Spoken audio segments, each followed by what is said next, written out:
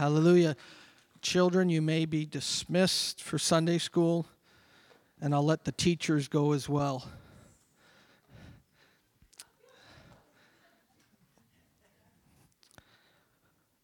Oh, I love Jesus. Isn't he amazing? Isn't he amazing?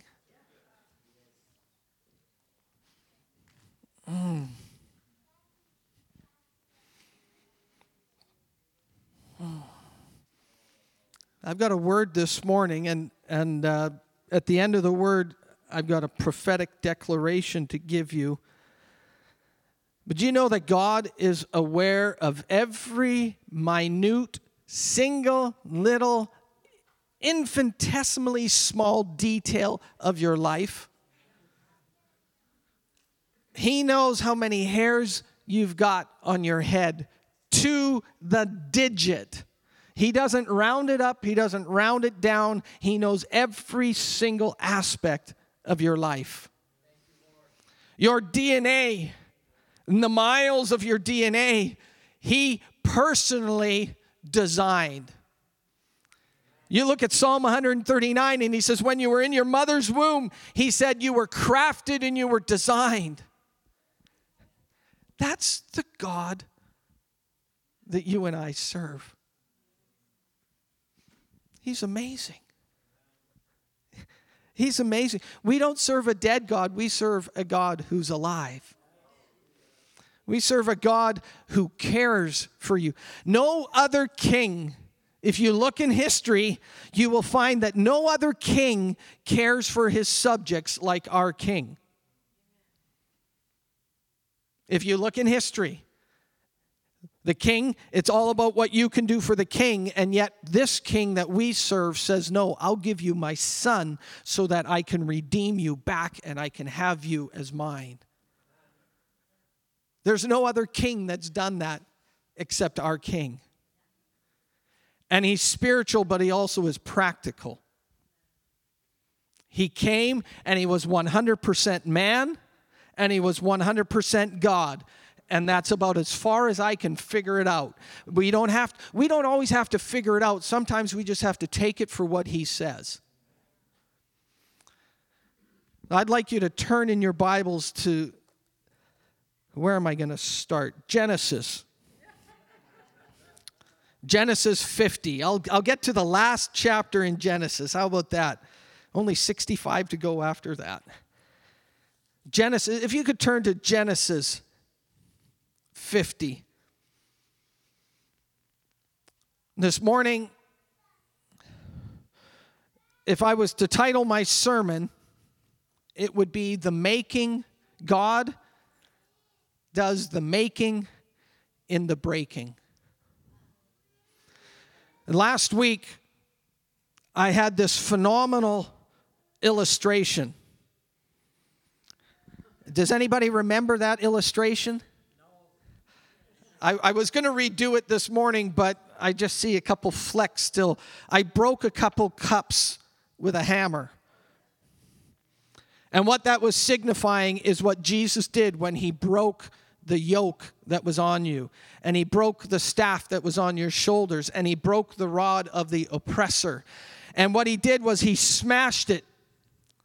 And after the sermon, Pastor Nelson came to me and he says, and you know what's amazing? Is sometimes we sit there afterwards and we try to pick up every single piece to put it back together. That's not how God designed it. When he smashed it, it was because he was making all things new. And so I will get to that passage this morning. This morning I want to talk about Jesus. Because he is amazing. I don't need to talk about me.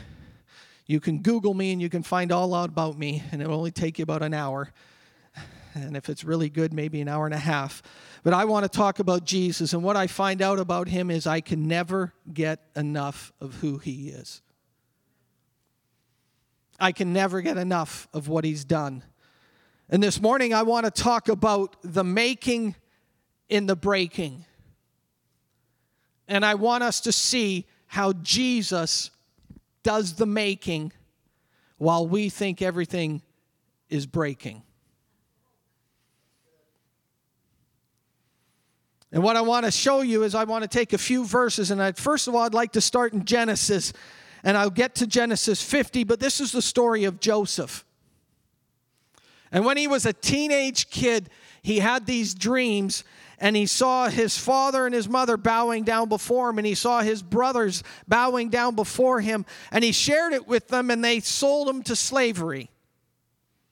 And then as you read in Genesis, you find out that he went from slavery, and then he rose up in the ranks in Potiphar's house, and then his wife tried to seduce him. Time and time again, by the way. It wasn't just once. And she tried to get him to have sex with him. I hope we didn't record that, because I don't know if I've ever said that before in the pulpit. She tried to seduce him. And he ran away, and she grabbed his cloak. And then she presented it to her husband Potiphar, and he threw him back into prison, in the king's prison, in Pharaoh's prison. And then he has these guys have dreams. And he tells these two guys these dreams. And one of the guys is going to be restored with the king, and the other guy's going to be executed. And he tells them that, and he's smart, because he says, I'll tell you the dream, but listen, don't forget about me. Tell the guy what happened and put my name in the byline or put my name in the heading, but just put me out there because I don't want to stay here. He didn't like it. You say, how do you know? Because he said, please remember me. I've yet to find somebody who likes prison. And so he told the guy, and sure enough, within days, the one guy gets restored and the other guy gets executed. And it took, I think, at least 2 more years before the guy remembered. Have you ever felt like somebody that was supposed to remember you forgot you? Have you ever thought like, man, I did you a solid. I did you a favor. I put my name on the line for you, and you got the advancement, and then you don't even say hi to me in the hallway. Come on. Joseph was real. I don't think he sat up every morning and said, praise God, he's keeping me here another day, when he should have told the king about me. He was hard done by. A few years later, all of a sudden, the king has a dream. And none of the king's wisest guys could tell him the dream, interpret it. And then all of a sudden, the guy gets a light bulb moment. And he says, oh, I know a guy. And he wasn't talking about Noah. He says, I know a guy. Some of you got that, some of you didn't. I know a guy, Noah guy. Anyway, move on. The anointing's moving, I better keep going. And he says, I know a guy. His name's Joseph, and he told me this dream, and this happened, and he told me the other guy's dream, and you killed him, and I think he can be the guy. So he calls him up. And Joseph rises up, and he gets prepared, and he meets the Pharaoh, and the Pharaoh tells him the dream, and he says, listen, this is what's going to happen. And Joseph tells him what's going to happen. And Pharaoh, at the end of it, Joseph says, and by the way, you should get the smartest guy out here to take care of this for you. You know, check the back of the jersey. There's my name. You should get the smartest guy out here. And Pharaoh says, hey, that's you. And he leads them for 7 years of goodness and 7 years of famine. And in those 7 years of famine, Joseph's brothers come and they get food because the whole area is in famine. In that time, he had 2 children, Manasseh and Ephraim. If you want to find out something amazing, you read out what their names mean, because that's powerful. Through all of what he went through, his children, and he gave them names that symbolically spoke of what God was doing. And anyways, at the end of that time, his dad comes to Israel, or to Egypt. And his whole family comes. And then his dad passes away. And this is where we get to Genesis 50. And this is roughly 17 years after his dad came to Egypt. Because if you study and you find, actually you don't have to study, you just have to read the story. 17 years after Jacob or Israel came to Egypt, he is now on his deathbed. And he calls his kids and his sons and he gives them blessings. And what's amazing is Joseph has 2 of his kids now inserted into the tribes of Israel. Think about that. What one person endured, 2 people now became part of that blessing. I mean, this isn't even my notes. This is just Holy Spirit talking to me right now. Sometimes you think you're the only one having this, but what God is doing is he's preparing double for you. And what Joseph was one of the sons, but instead 2 of his sons take place. They take place of Joseph and they take place of Levi. And they become part of the tribes, the 12 tribes of Israel. And then his dad dies. And shortly after his dad dies, his brothers realize Dad's not here to protect us anymore. And they go and they bow down their face to Joseph. And this is the verse I want to read you. And they come to Joseph and they say to Joseph, please take care of us, and they manipulate the situation. Dad said if this was to ever happen, Joseph, you're supposed to take care of us because Dad says that we're sorry for what happened. I mean, read it. They don't even own up to it. They use their dead dad's name and say, listen, this is Dad. He wanted this to be done for us after we passed away. And all these bad things, and he wanted us to be forgiven of them, and he wanted to, and they use that. And Joseph, in verse 20, he says, as for you, you meant evil against me, but God. I never get tired of reading but God. I was doing this, but God. I was having a nervous breakdown, but God. I was deserted by my friends, but God. I was on my way to do evil things, Paul would say, but God. And I think in every one of our lives, there's a but God moment. And Joseph, he says to them, but God meant it for good in order to bring about this present result to preserve many people alive. And what I want you to see is in those moments of breaking, God is doing some making. And in those moments when you think you're being sold and you're being put aside and this is happening, nobody's looking at you and you are surviving and you're barely surviving and you should be thriving, but I don't know what's happening. In those moments of despair, in those moments of brokenness, in those moments of helplessness, I'm here to tell you, God is making something for you and of you and through you. And his name is Jesus.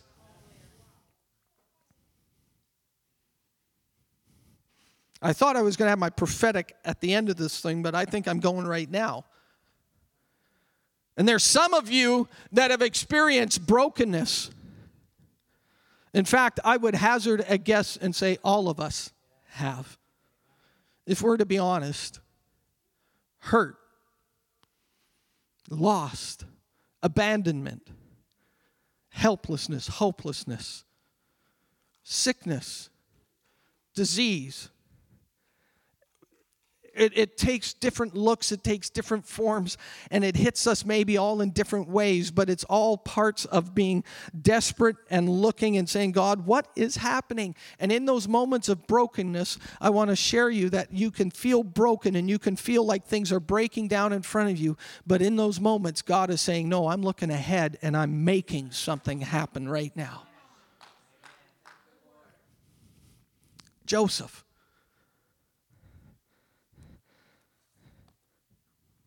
If you can turn in your Bibles to Psalm 23. I'm going to read it, or 27. Like I'm skipping along. I've missed Judges. I've missed Ruth. I'm just right into Psalm. And I'm going to read it from a different translation. What I want to do is I want to give you some faith this morning, and I want you to see from a perspective that you haven't seen from before. Instead of the woe is me perspective, why don't we take the wow is God perspective? Instead of look at what I'm going through, let's take the perspective of look at what God is doing. This Christmas season is going to be your best Christmas ever. And what you're going to do is you're going to start seeing things through the eyes of faith, and you're going to start seeing things through what Jesus did and what God did, and you're going to have but God moments when he's going to catch you in a phrase. He's going to catch you mid-sentence, and you're going to change your sentence because he's going to give you in the moment a revelation of what he's doing. And you're going to stop your mouth, and you're going to change, and you're going to talk and say what he is doing. But God. And in Psalm 27, the psalmist, and I'm reading it from the Passion Translation, he says, "Yet I totally trust you to rescue me one more time." Everybody, have you ever, how many times? I don't know, but I know it's going to be one more time that he's going to rescue me.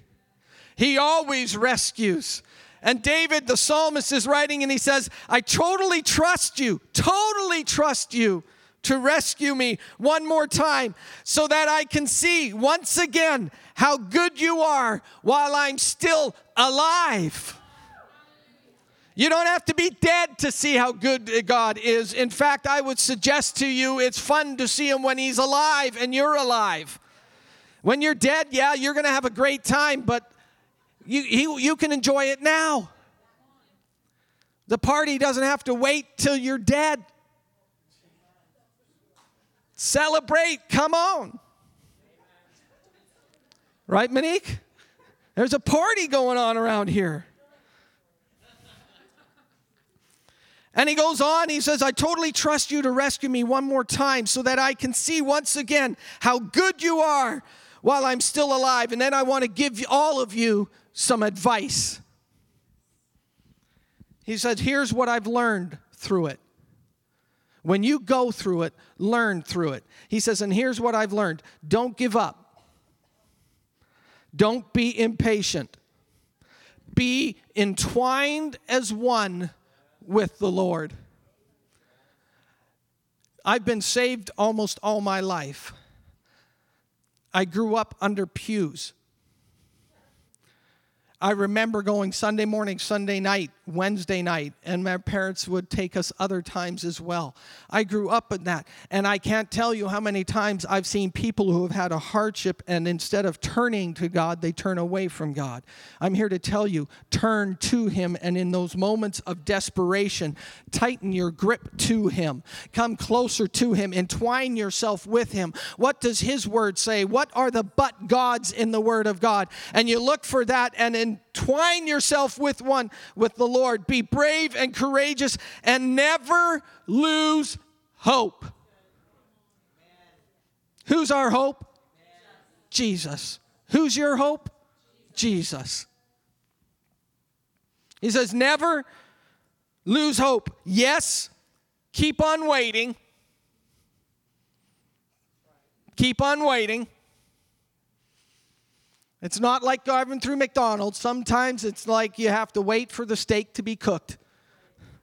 Keep on waiting, for he will never disappoint you.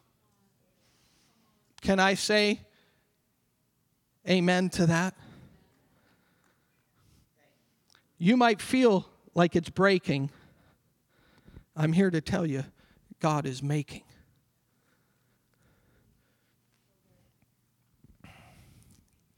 I've got many other verses here for sake of time. Let's go to Isaiah 43, a few more pages over.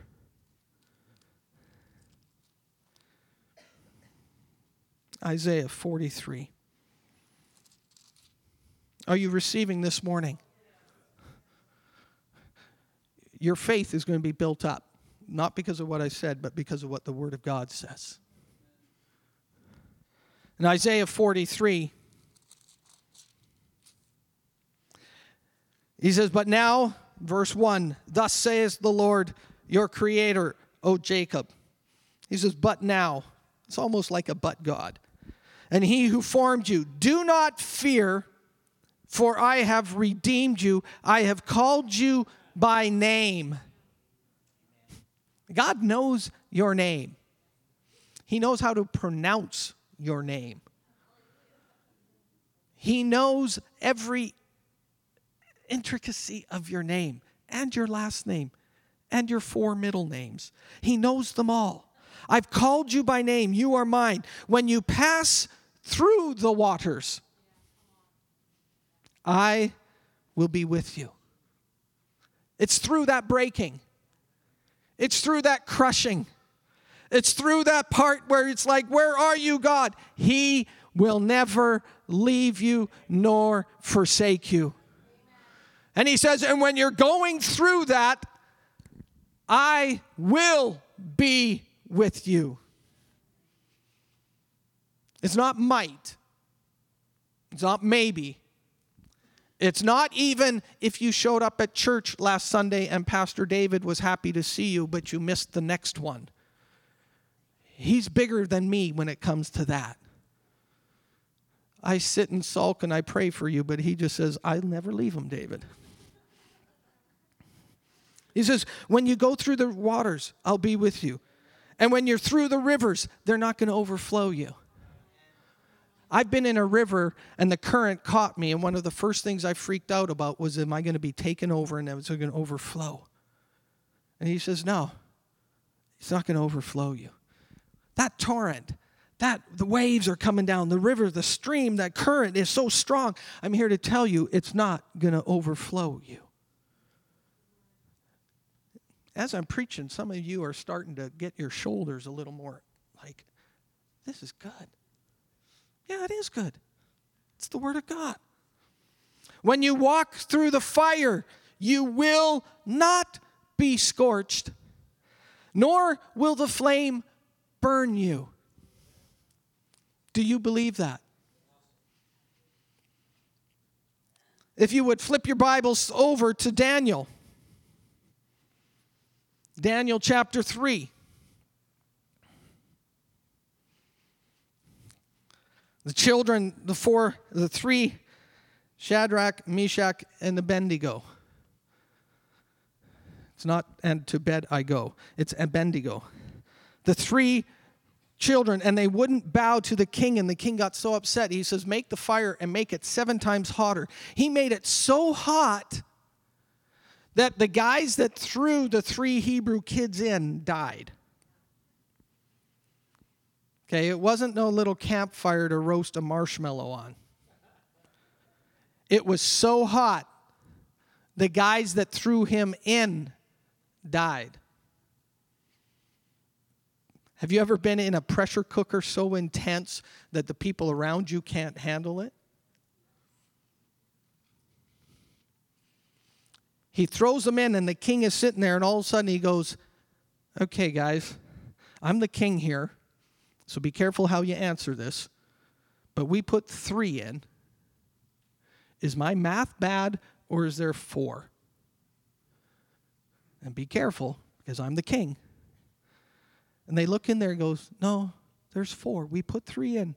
And he says, and the 4th one looks like the Son of God.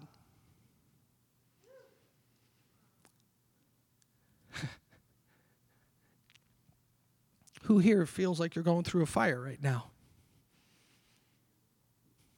You are not alone. You might think it's me, myself, and I. But I tell you, there's one who's with you. His name is the great I Am. The King of Kings. And he looks and he goes, there's a 4th one. Then I want you to see what happens. They take him out of there. In verse 27, by the way, he says, I see 4 men loose Walking. It was such a big fire, they were walking in the fire. I mean, they beat Tony Robbins and all his walking on the fire. These guys, it's like this is the most motivational speech you could ever receive, and this is where Tony Robbins gets it all. And he says, if there's guys in the fire and they're walking in the fire and they're loose, they were bound when they went in and they're loosed and they're having this conversation and they're walking in this fire. And he pulls them out of there, and when they came out, the satraps, prefects, governors, and royal advisors crowded around them.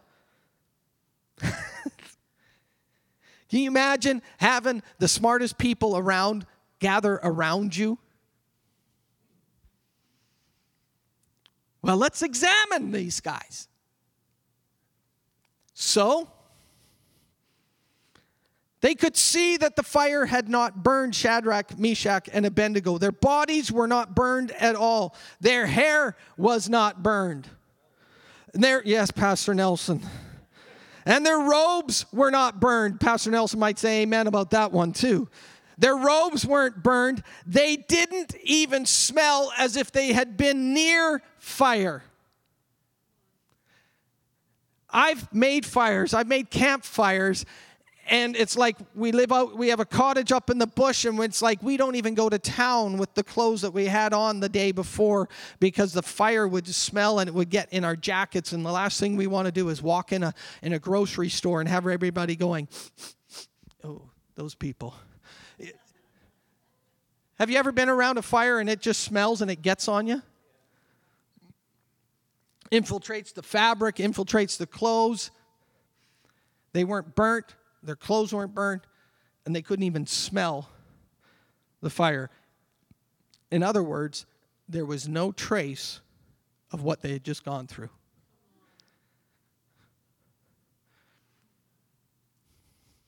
No trace. No trace. What are you going through? What are you going through? I'm speaking prophetically this morning. And this is about what Jesus did for you and me. He is so amazing. And when we worship him like we did this morning, what we're doing is corporately as a body, we are lifting him up. And he cannot help but come and enjoy and be a part of what we are when we worship. Worship attracts him. And there is no sign that they went through something. I'm here to declare to you that some of you are going through things and you're wondering, what am I going through? How long is this going to be? When is this going to stop? What about this? What about this fire? Oh, this is going to be a mark left on me. I'm going to smell like this. I'm going to look like this. I'm here to tell you, when he's finished, people will look at you and go, what happened? Because I don't believe your story. You say you went through that? And the only reason why I believe you is because we actually saw you going through it, but now you're beyond it, and it's like, hello? Come on. If you would like that, reach out and just say, yes, Lord, I'll take it. I expected a few more hands than that. This is a good God. Now I want you to turn to Isaiah. Or you're there already, maybe. Isaiah chapter 9. And we've spent some time looking at the names: Wonderful Counselor, Mighty God, Everlasting Father, Prince of Peace. What a powerful description. Wonderful Counselor. The picture that is it stops your mouth and he sees what is needed for the need before you do. That's a picture of what a wonderful counselor is. Picture of mighty God is someone who establishes your house with his goodness, his power, and his authority. Everlasting Father is someone who supports the family, and it's eternal. He will always, forever support your family. And the Prince of Peace is one who devours that thing which causes chaos. Those are pictures of who Jesus is. And Isaiah, 700 plus years before Jesus is born, stands up and he prophesies this. And this isn't the only prophecy he has. If you read the book of Isaiah, it is one of the most filled with prophetic utterances of Jesus and what he would be and do. It is full. What's amazing, he says, and this will be a sign. He says this will be a sign 700 years before it's a sign. And he's talking to people currently. I'm trying to figure that out. And he gets into Isaiah chapter 9, and he says, in verse 2, he says, the people who walk in darkness will see a great light. Those who live in a dark land, the light will shine on them. You shall multiply the nation. You shall increase their gladness. They will be glad in your presence as with the gladness of harvest, as men rejoice when they divide the spoil. Let me say, we celebrate victories. I'm here to tell you we need to celebrate goals. We need to celebrate touchdowns. I was thinking about this. We say let's celebrate the victory. Why can't we celebrate the touchdown? Professionals do. The crowd goes nuts. The guy does a dance. People, they act crazy at a touchdown. The whole nation, the whole crowd cheers. Guys come to games dressed up. Grown men with all their dignity, put face paint on, wear crazy stuff, and then go to this game and stand up for 2.5, 3 hours, if not longer, yelling, cheering, and just like making a fool out of themselves. And then when the guy scores, yes, and when it's the other team, they're going, go, stop them, stop, and they let it all loose. Can't we celebrate what God has done, the victories, but also the touchdowns? Some of you need to get a touchdown dance. The Icky Shuffle. That's from a few years ago. You need to learn how to take the football and spike it. You need to learn how Tiger Williams took his hockey stick and did the old horse ride down the ice after he scored a goal. Why? He just scored a goal. That wasn't even necessarily the end of the game. But you know what that does to the enemy?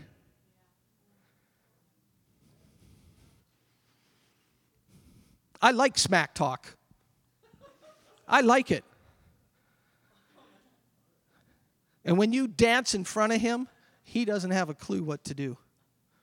In fact, if you read the Bible, it says if the people of the day were smart enough and knew what they were doing, they would not have crucified Jesus. Sometimes the enemy is so stupid. And I thank God that he is. He overplays his hand. But let's not just celebrate the victories. Start to learn how to celebrate the touchdowns. Start learning how to celebrate the goals. If you're a volleyball player, start celebrating a spike.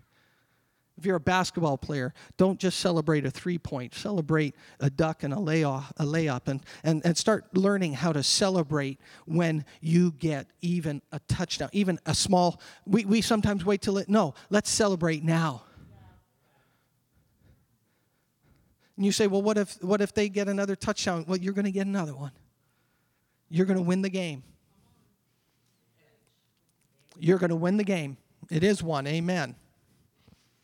It is one. So when you spike it, you can go, in your face! Because it's already won.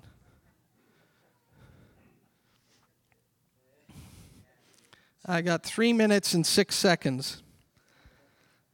And this is the passage I wanted to get to you. Last week, we talked about you shall break the yoke off their burden and the staff off their shoulders. This is a prophetic picture of Jesus. And I want to connect everything I've said so far. I haven't said it just because I needed to fill time. I've said it for a purpose.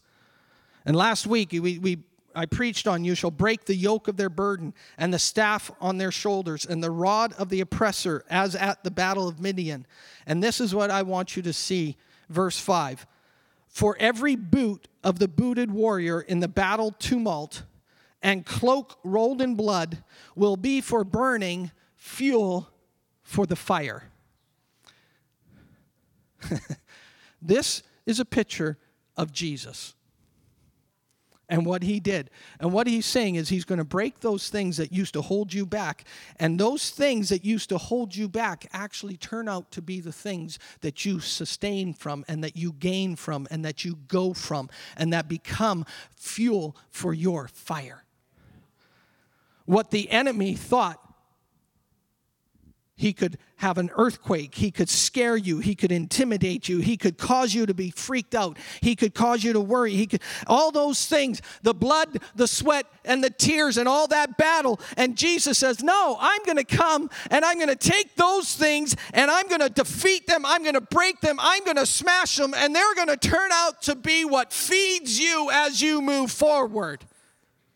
And prophetically this morning, you're seeing the breaking, you're seeing the pain, you're seeing what hurts, you're seeing all the blood, you're seeing the sweat, you're hearing the footprints of those around you. I'm here to tell you they are broken, smashed, and they are no longer, and now he is making something out of them.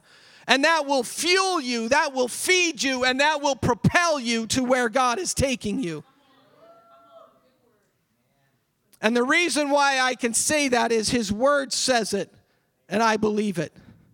Romans 8:28. We say this verse, all things work together for good. If you read that verse, it starts with, and we know.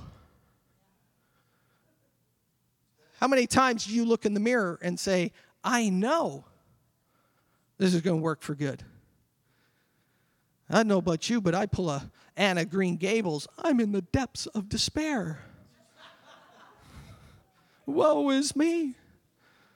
I'm a worm. And he says, no, that thing that's breaking, that thing that you feel like is crushing, that thing that you felt was oppressive and you couldn't even get your breath, that is broken, that is smashed, that is crushed. And what the enemy thought for good and for his good, for evil, I've made for good. Joseph said it. We see it with Daniel and the children in the fire. We see it in Isaiah. We see it in Romans. And why do we see that? It's because of what Jesus did. Everything I enjoy is because of Jesus. Everything you enjoy is because of Jesus. So I'd like to make a declaration this morning. Are you able to hear this? I want to speak prophetically over every one of you. I'd encourage you just to close your eyes to remove distractions. This is going to be the closing. I'll probably have a couple things to say after this, but I want to speak prophetically over each one of you right now.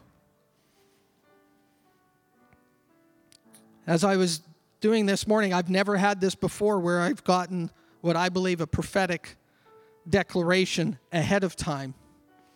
And I started typing, and it just started to come. And I hear some of these words, and sometimes I think, well, they're saying these words, but they're just catchphrases. No, as I read this passage today, I realize that those catchphrases are actually truth. And sometimes we say it as a quick way and easy way to remember it. So here I'm going to tell you, I'm going to declare this over you. Those things that came against you will now fuel you.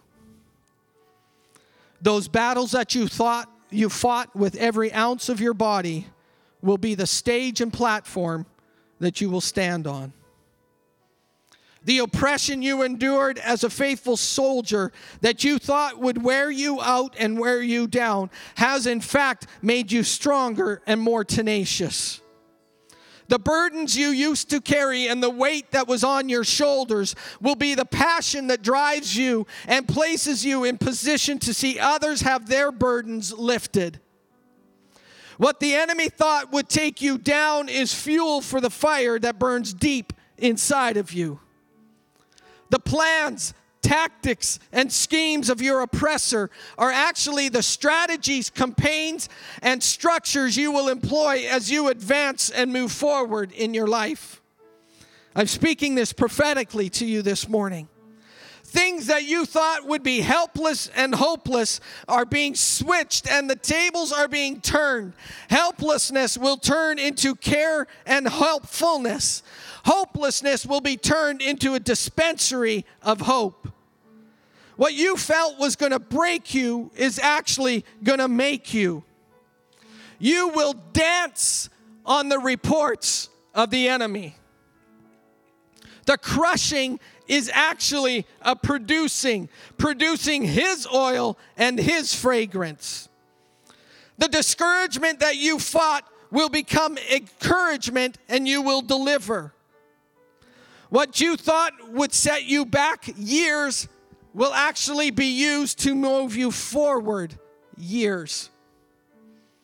The setback is actually his setup.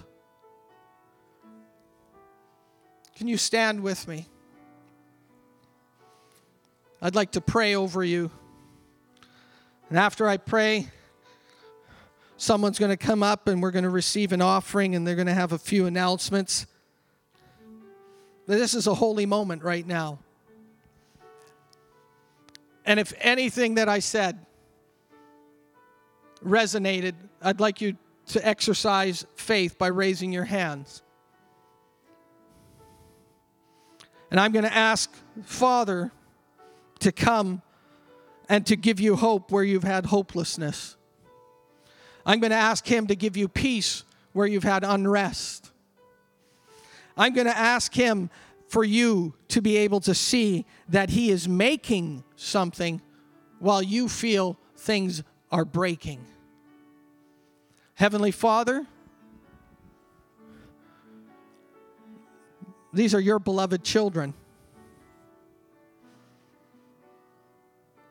We are your children. And Lord, I thank you that unto us a child is born. I thank you that unto us a son is given. Lord, I thank you that the government will be upon his shoulders. Lord, I thank you, Lord, that he brings hope and he brings joy and he brings peace. And today, Lord, I speak, I declare, and I release your power, your enjoyment, your peace, your perspective over everyone here. May we walk out with greater hope than when we came in. And not only that, Lord, but may we take that hope. May we take this infusion of faith. May we take this moment of strengthening, and may we be able to turn that around and to bless somebody else this week. May we take what we've learned, what we've grown, what we've seen from perspective from your word, and speak life to somebody that maybe is not seeing it the same way.